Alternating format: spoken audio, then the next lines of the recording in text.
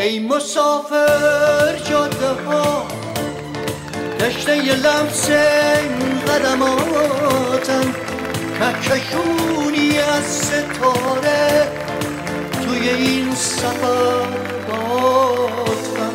ای مسافر جاده ها تشنه لمس قدماتم، کهکشونی از ستاره توی این سفر باهاتم.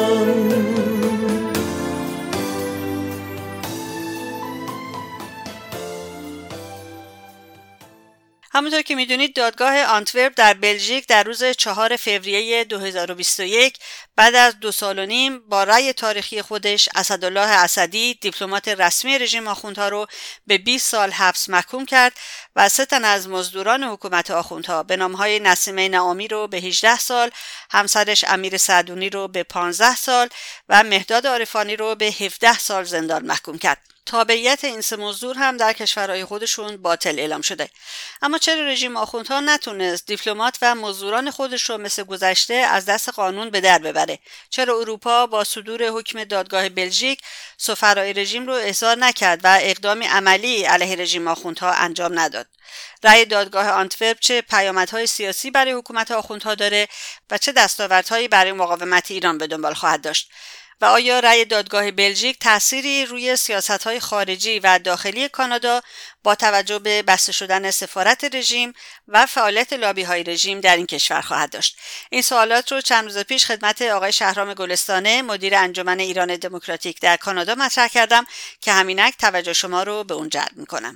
سلام به شما آقای گلستانه و ضمن خوشامدگویی به رادیو ایراوا. رأی دادگاه بلژیک رو که به نظر بسیاری از هم ایرانیان هم غیر ایرانیان یک ضربه بسیار قوی به خامنه‌ای و حکومتش بود و هست رو بهتون تبریک میگم.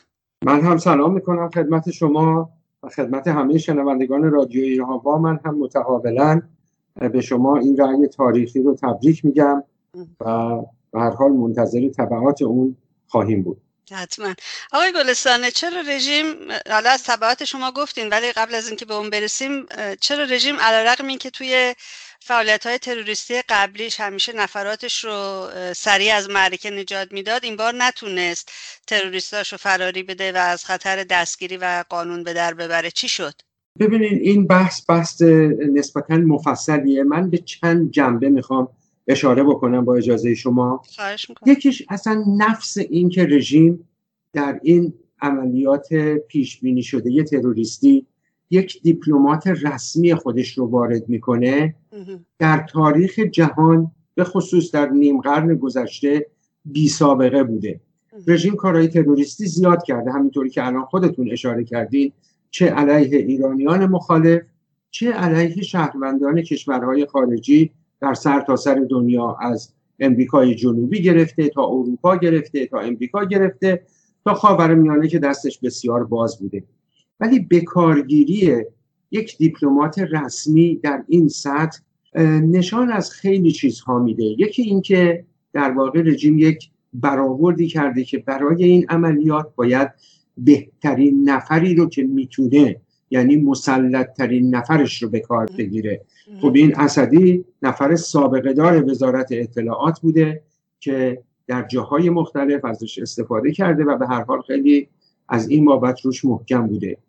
دو اینکه به خاطر سیاستهای مماشات کشورهای اروپایی در مناسبت‌های گذشته که کارهای تروریستی رژیم رو یا نادیده می‌گرفتن یا به هر حال به نوعی حتی کسانی رو که دستگیر شده بودن مبادله یا معاوضه می‌کردن، رژیم اصلا فکر نمی‌کرد که به قول معروف آن سبو بشکست و آن پیمانه ریخت، وگرنه شاید با یک سری احتیاط‌های بیشتری وارد می‌شد. این که میگم شاید به این دلیل دارم میگم، حالا شاید در بقیه سوالاتون به اون بپردازیم، ولی خارج از بحث بکارگیری یکی از در واقع سرسپرده ترین عواملش در اروپا همین اسدالله اسدی، احتیاط‌های بعدی رو هم رژیم انجام نداده، از جمله دفاتری که در ماشین این پیدا کردن و مسائل دیگه.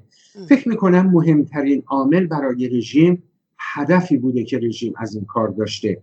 در احکام دادگاه اومده بود که هدف خانم رجبی و آلترناتیو شورای ملی مقاومت بوده.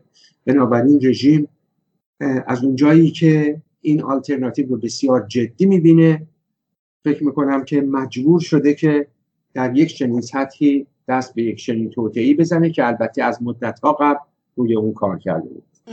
خانم رجبی اسمشون رو آوردین، آقای گلستان، ایشون خودشون درباره رأی دادگاه گفتن که من عین جمله‌شون رو میخونم: این شکست سیاسی آخوندها، محکومیت قضایی رژیم و رسوایی بسیاری از سیاستها و ترفندهای رژیم است.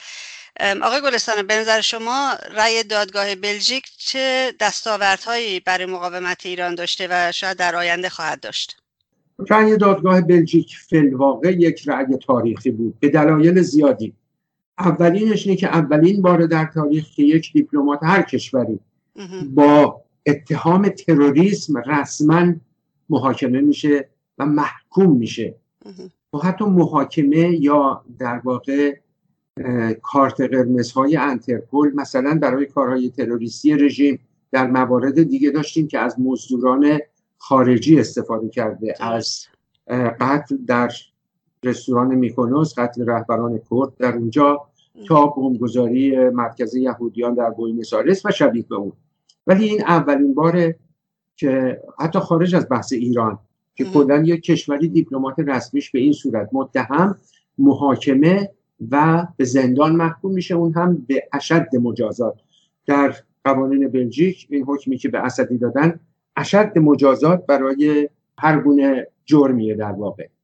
اینکه عواقب اون در سیاستهای اروپا چه تأثیر داره، قطعاً اروپا نمیتونه چشمش رو روی این حکم ببنده. این یک حکم علیه یک نفر نیست، همینطور که در خلاصه دادگاه و در کل پروسه دادگاه و در این 2 سال و نیم کاملا روشن و افشا شد. اسدی کسی نبوده که سر خود این کارو کرده باشه.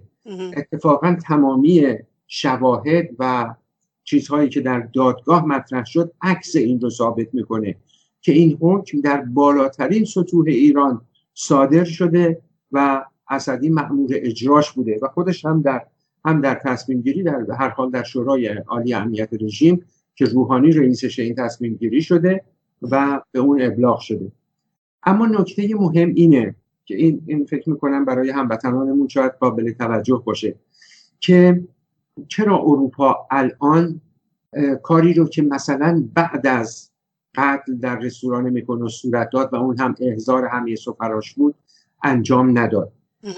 اروپا الان و امریکا در به هر حال مقاطعی هستیم که از یک طرف بحث برجام و فعالیت‌های اتمی رژیم بسیار جدی و حیاتی شده برای خیلیشون، یعنی تهدیدهایی که رژیم کرده، حالا این که اینا اصلا جدی میگیرن یا نمیگیرن، جدی که قطعا میگیرن، ولی این که تا چه میزان جدی میگیرن و تا چه میزان حاضرن که بهای این جدی گرفتن رو بپردازن یک بحثیه. از یک طرف از اونجایی که در امریکا به هر حال دولت جدیدی سر کار اومده، برای هماهنگی یا همگرایی در سیاستشون نیاز به زمان بیشتری دارن، ولی قطعا چشمشون رو نمیتونن روی این حکم ببندن، چون اولین بار در تاریخ خودشون توسط دادگاه‌های خودشون در توطئه‌ای که بسیاری از شهروندهای خودشون میتونستن بالقوه قربانی یک کشتار عظیم در قلب اروپا بشن، با این مسئله مواجهن و قطعا در روزها و هفته‌های آینده عواقب اون رو بیشتر خواهیم دید. نکته قابل توجه دیگه اینه که در تمام این داستان ظریف در واقع سخنگوی خارجی رژیم هرگز نیامد خودش رو جدا بکنه. تا همین الان هم حتی بعد از صدور حکم در مصاحبه با رسانه‌های داخلی خودشون میگه ما از کانال‌های مختلف دنبال آزاد کردن اسدی هستیم. یعنی در این که رژیم به هر توطئه‌ای دست خواهد زد، از هر گونه گروگانگیری دو ملیتی‌ها یا سایرین استفاده خواهد کرد که بتونه این رو به نوعی وجه المصالحه در واقع اونها را قرار بده و این رو آزاد بکنه، شکی نیست. اما تا همین جای قضیه و نفس تشکیل دادگاه و نفس محکوم کردن اون نشون میده که ضربه بسیار بسیار سنگین از همه بابت به رژیم بوده، از ضربه حقوقی، سیاسی، در واقع میخوام بگم استراتژیک در پیشبرد کارهای تروریستیش به خصوص در اروپا، ولی قطعا در سایر نقاط دنیا از جمله در خاورمیانه هم روی اون تاثیر خواهد داشت. فکر میکنید آیا بمباران اربیل آقای گلستان ربطی داشته باشه به این وضعیت کنونی رژیم، مخصوصا بعد از رأی دادگاه بلژیک؟ والا اینکه بخوام اون رو به رأی دادگاه بلژیک ربط بدم شاید یه مقداری گزافه‌گویی باشه. من فکر میکنم بمباران فرودگاه اربیل بیش از هر چیز تست و آزمایش دولت جدید امریکا در مواجهه با چالش‌هایی که داره.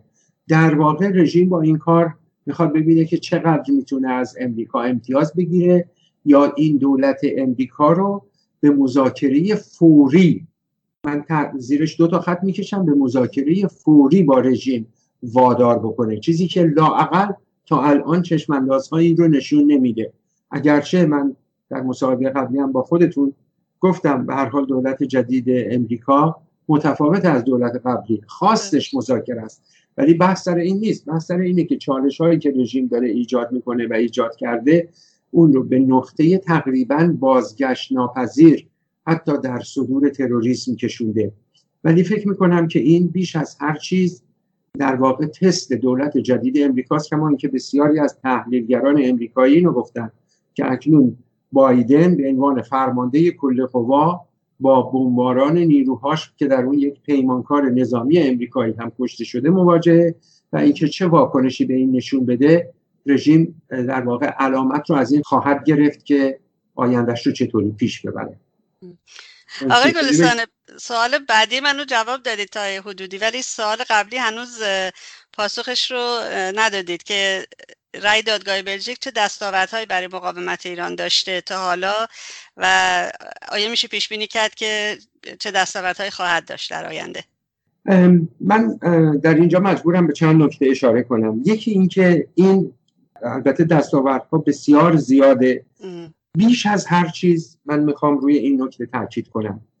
این رأی دادگاه بلژیک از اونجایی که رأی یک دادگاه مستقلی یک کشور اروپاییه و در اون این تروریست محکوم شناخته شد و به زندان محکوم شد و همه شواهد و قرائن در دادگاه در واقع علنی شد، بیش از هر چیز یک چیز رو نشون میده، این که هماورد این رژیم کیه که رژیم حاضر شده چنین بهایی رو براش بپردازه. ببینید رژیم کارهای تروریستی زیاد کرده. یک قلم همین مقاومت ایران 450 تا عملیات تروریستی رژیم رو افشا کرده، اونها رو با مدارک در واقع به گوش مجامع بین المللی رسونده.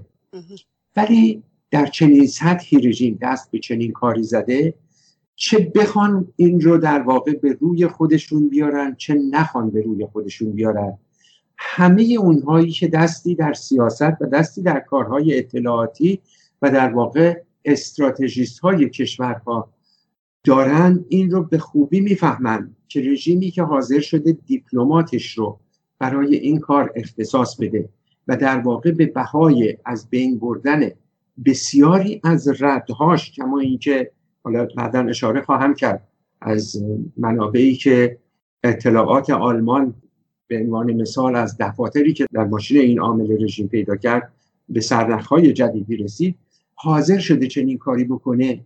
و بعد اینکه در دادگاه مشخص شد که خود همین اسدی سال قبلش به ویلپند پاریس به اوبرسورواز محل اقامت خانم رجبی در اون زمان و اینها اومده بود و با همین مزدورها در واقع کارهای شناسایی و اینها رو شخصا به دست گرفته بود.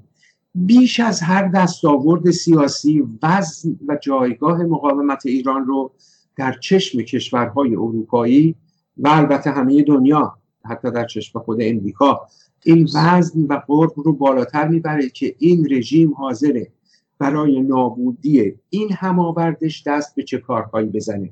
ولی به لحاظ سیاسی، به لحاظ حقوقی، همونطور که در اول صحبتم گفتم، اینها دستاوردهای کمی نبوده. دستاورد به ثبت رسوندن این که رژیمی است که در کارهای تروریستی سردمدار تروریست‌ها در جهان بوده. البته همواره رژیم ایران به عنوان رژیم حامی شماره 1 تروریسم دولتی در جهان معرفی شده، ولی اکنون با حکم دادگاه به ثبت رسیده. اون هم علیه کی؟ علیه مقاومت ایران.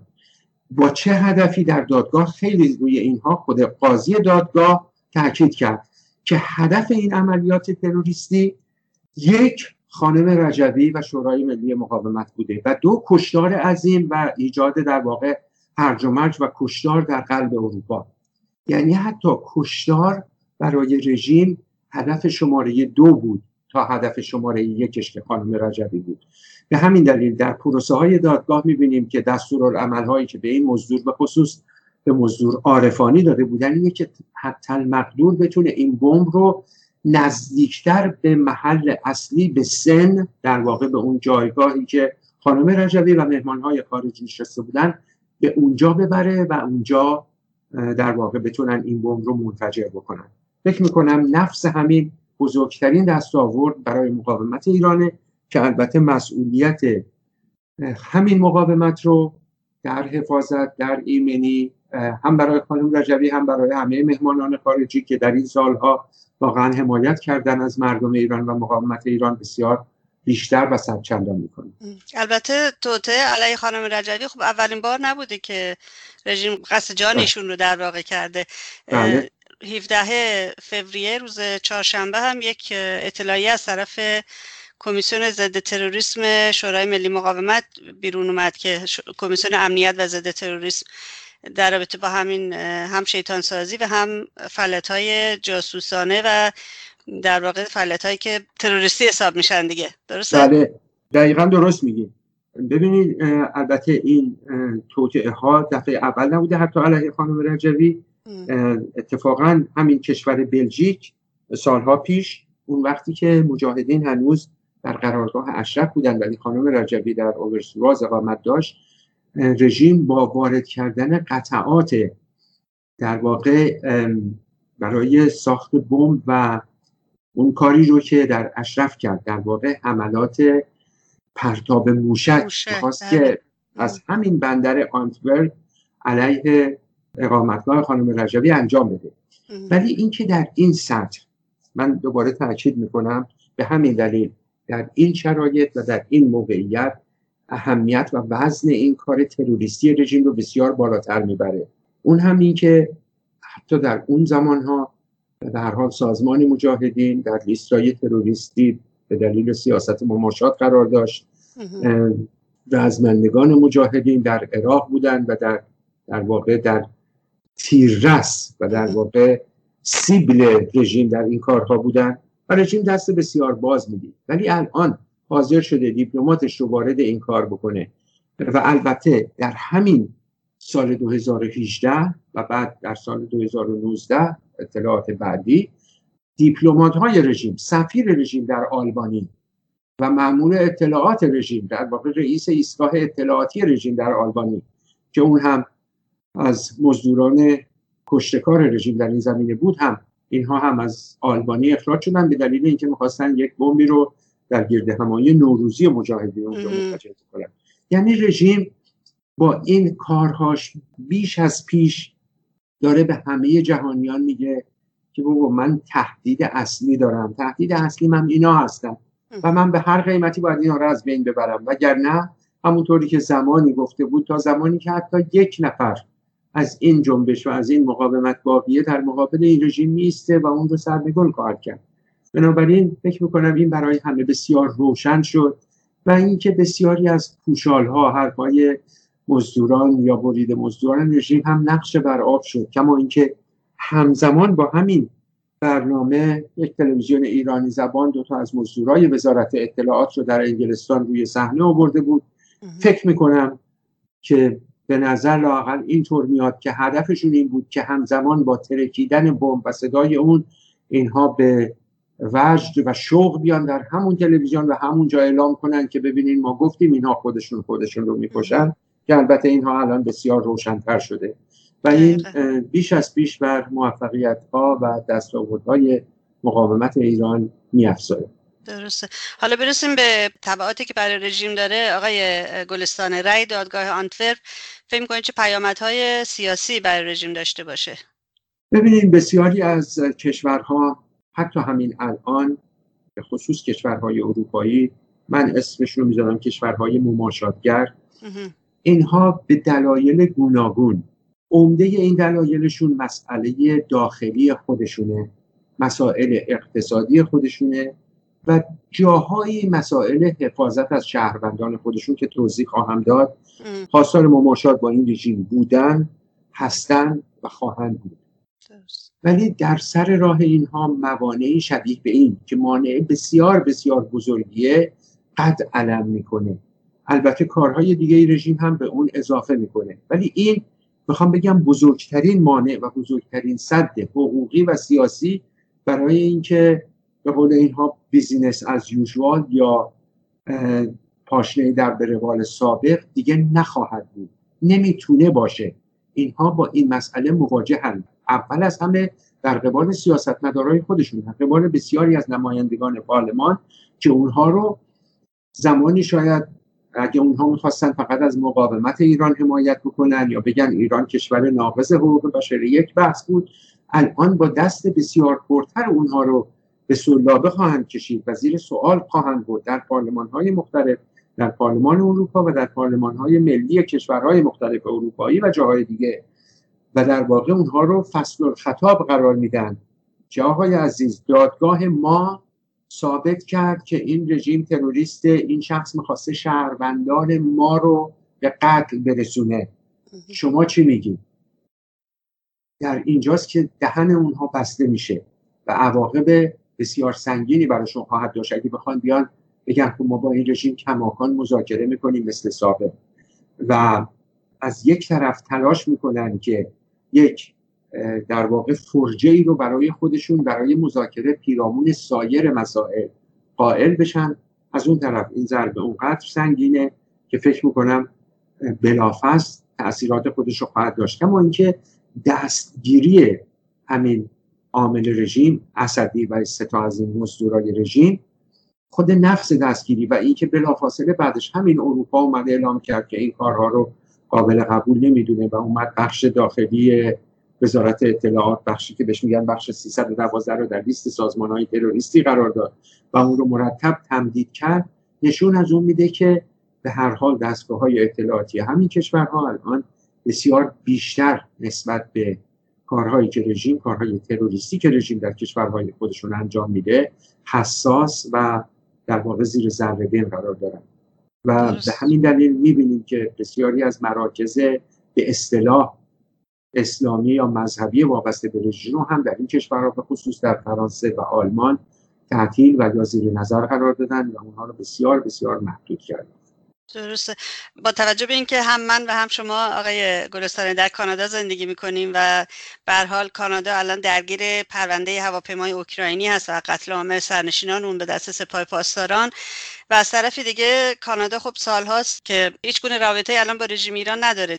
آیا رأی دادگاه بلژیک فکر می‌کنی تأثیری میتونه بذاره روی سیاست خارجی که با رژیم ایران نداره، ولی به هر حال به خاطر این پرونده به خصوص هواپیمای اوکراینی مجبور هست که با رژیم یک مذاکراتی به هر حال داشته باشه؟ آیا تأثیری روی سیاست‌های خارجی و همینطور تأثیری روی سیاست‌های داخلی کانادا با توجه به حضور لابیهای رژیم در کانادا خواهد داشت یا نه؟ قطعاً که تأثیر داره. البته رسما همونطور که شما اشاره کردید روابط دیپلماتیک بین کانادا و ایران برقرار نیست، ولی نه فقط در مورد هواپیمای اوکراینی. من و شما به خوبی به یاد داریم که دولت کانادا که بر این دولت در واقع آقای ترودو که بر سر کار اومد با قول احیای روابط دیپلماتیک با ایران بر سر کار اومد و این رو در پرونده خودش داشت و طبیعتاً خواستش هم همین بود که البته به دلایل گوناگون نتونست این خواست رو انجام بده. نه تنها اون قدم‌های حتی بیشتری هم برداشتن، ولی این هم یک مانع بزرگ دیگه، حتی اگر که چشماندازی بود که فی الواقع فکر نمی‌کنم چشمانداز خیلی مثبتی در این زمینه وجود داشت، ولی حتی اگه چشماندازی بود و یا کماکان جناح‌هایی باشن یا خود نخست وزیر بخواد که با این رژیم به هر دلیل، حتی به خاطر حل و فصل مسئله هواپیما که ما این که دیدیم با محکومیت یک پارچه جامعه ایرانی وقتی که ترودو با ظریف در واقع دست داد مواجه شد، حتی بخواد سر این مسئله جلوش خم شد آقای گلستانه. بله دقیقاً از دست دادن خیلی بدتر بود. بله ولی الان این حکم دادگاه هم یک بار سنگین دیگه در مسیر مماشات با این رژیم قرار میده و این که الان به طور مضاعف هر گونه صحبت با ظریف که رئیس این دیپلمات تروریست رژیم بوده و تا همین الان هم داره ازش دفاع میکنه، این رو بسیار بسیار ناموجه و بسیار شیطانی در چشم کانادایی ها و طبیعتا در چشم جامعه ایرانی در اینجا خواهد کرد. بنابراین قطعا تأثیر خواهد داشت. البته همونطور که گفتین از اونجایی که روابط کنونی موجود نیست، این تأثیر بیشتر به عنوان تأثیر بازدارنده است. اما همونطور که گفتین لابیهای رژیم هم در اینجا بسیار فعال بودن. از یک بابت اونها از سرنوشت خودشون هم بسیار وحشت دارن که نکنه با سرنوشتی شبیه به اون 3 مزدوری که در بلژیک دادگاه محکومشون کرد و اونها رو از حق شهروندی محروم کرد، در واقع حکم به سلب تابعیت بلژیک اونها داد، اینها به تکاپوی بیشتری افتادن که نکنه زمانی برسه و ما هم به هر حال همه این پولهای بادآورده رژیم رو که آوردیم اینجا و کانادا رو به عنوان یکی از مراکز اصلی پولشویی رژیم قرار دادیم، بیان سراغ ما و از ما بگیرن. کما اینکه می‌بینیم در روزها و هفته‌های اخیر اخبار پولشویی‌های مختلف رژیم و یا گیر افتادن برخی از نفرات رژیم در کانادا، در تورنتو و مونترال به خصوص در رسانه‌های کانادا مطرح شده و این ترس بیشتری رو در اونها ایجاد کرده. به همین دلیل سعی می‌کنن به روش‌های دیگه به صورت نمیدونم فرهنگی، غیر فرهنگی، کارهای متنوع خودشون رو مقداری سبک بکنن و از زیر بار این ترس به نوعی در برن. ولی قطعاً گریبانگیر اونها خواهد شد و چاره‌ای به جز مواجهه با عدالت چه در اینجا چه در هر جای دیگه دنیا نخواهد باشه. دقیقاً همینطوره. آقای گلستان خیلی ممنونم از وقتتون و توضیحاتتون. امیدوارم به زودی خبر سرنگونی رژیم آخوندها هم مثل خبر رأی دادگاه بلژیک جهانی بشه. انشالله. منم واقعا به همین بسیار ایمان دارم، نه که فقط امید دارم، ایمان دارم که چنین خواهد شد، چون مردم ایران واقعا شایسته و مستحق آزادی و دموکراسی هستند و اون رو با چنگ و ناخن و دندان هم که شده به دست خواهند آورد. از وقتی که در اختیار من گذاشتین بسیار بسیار متشکرم. خواهش میکنم. روزتون بخیر.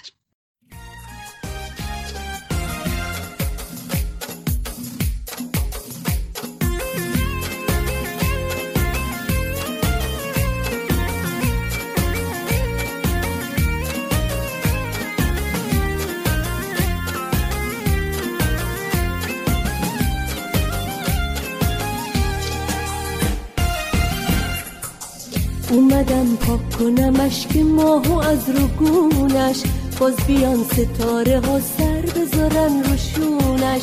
اومدم موجو ببخشم به سکوت برکه، آفتابو رها کنم از قفس شبونش.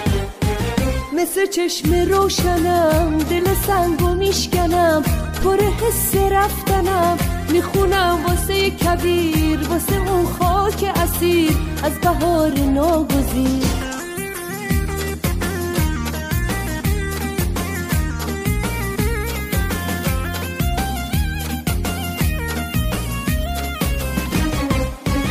گیسه طلای آفتابو رو ابر افشون میکنم، واسه گلا شکفتن و دوباره آسون میکنم. نمیذارم دست خزون غنچه ها رو بر بزنه، باید بنفش زیر یخ شعله بشه گر بزنه. مثل چشم روشنم دل سنگو میشکنم، پر حس رفتنم میخونم واسه کبیر، واسه اون خاک اسیر از بهار ناگزیر.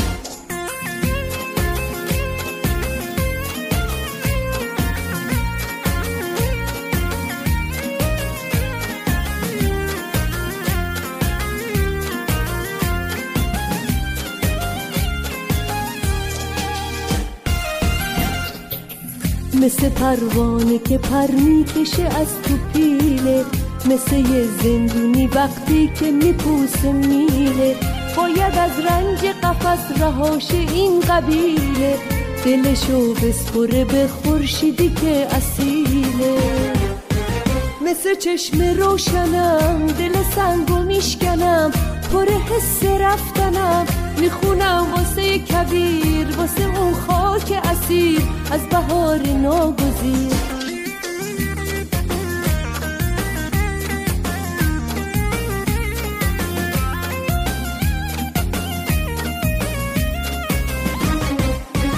کیسه طلای آفتاب رو ابر و افشون میکنم، واسه گلا شکفتن و دوباره آسون میکنم. نمیذارم دست خزون غنچه ها رو بر بزنه، باید بنفش زیر یخ شعله بشه گر بزنه. مثل چشم روشنم دل سنگو میشکنم، پر حس رفتنم میخونم واسه کبیر، واسه اون خاک اسیر از بهار ناگزیر.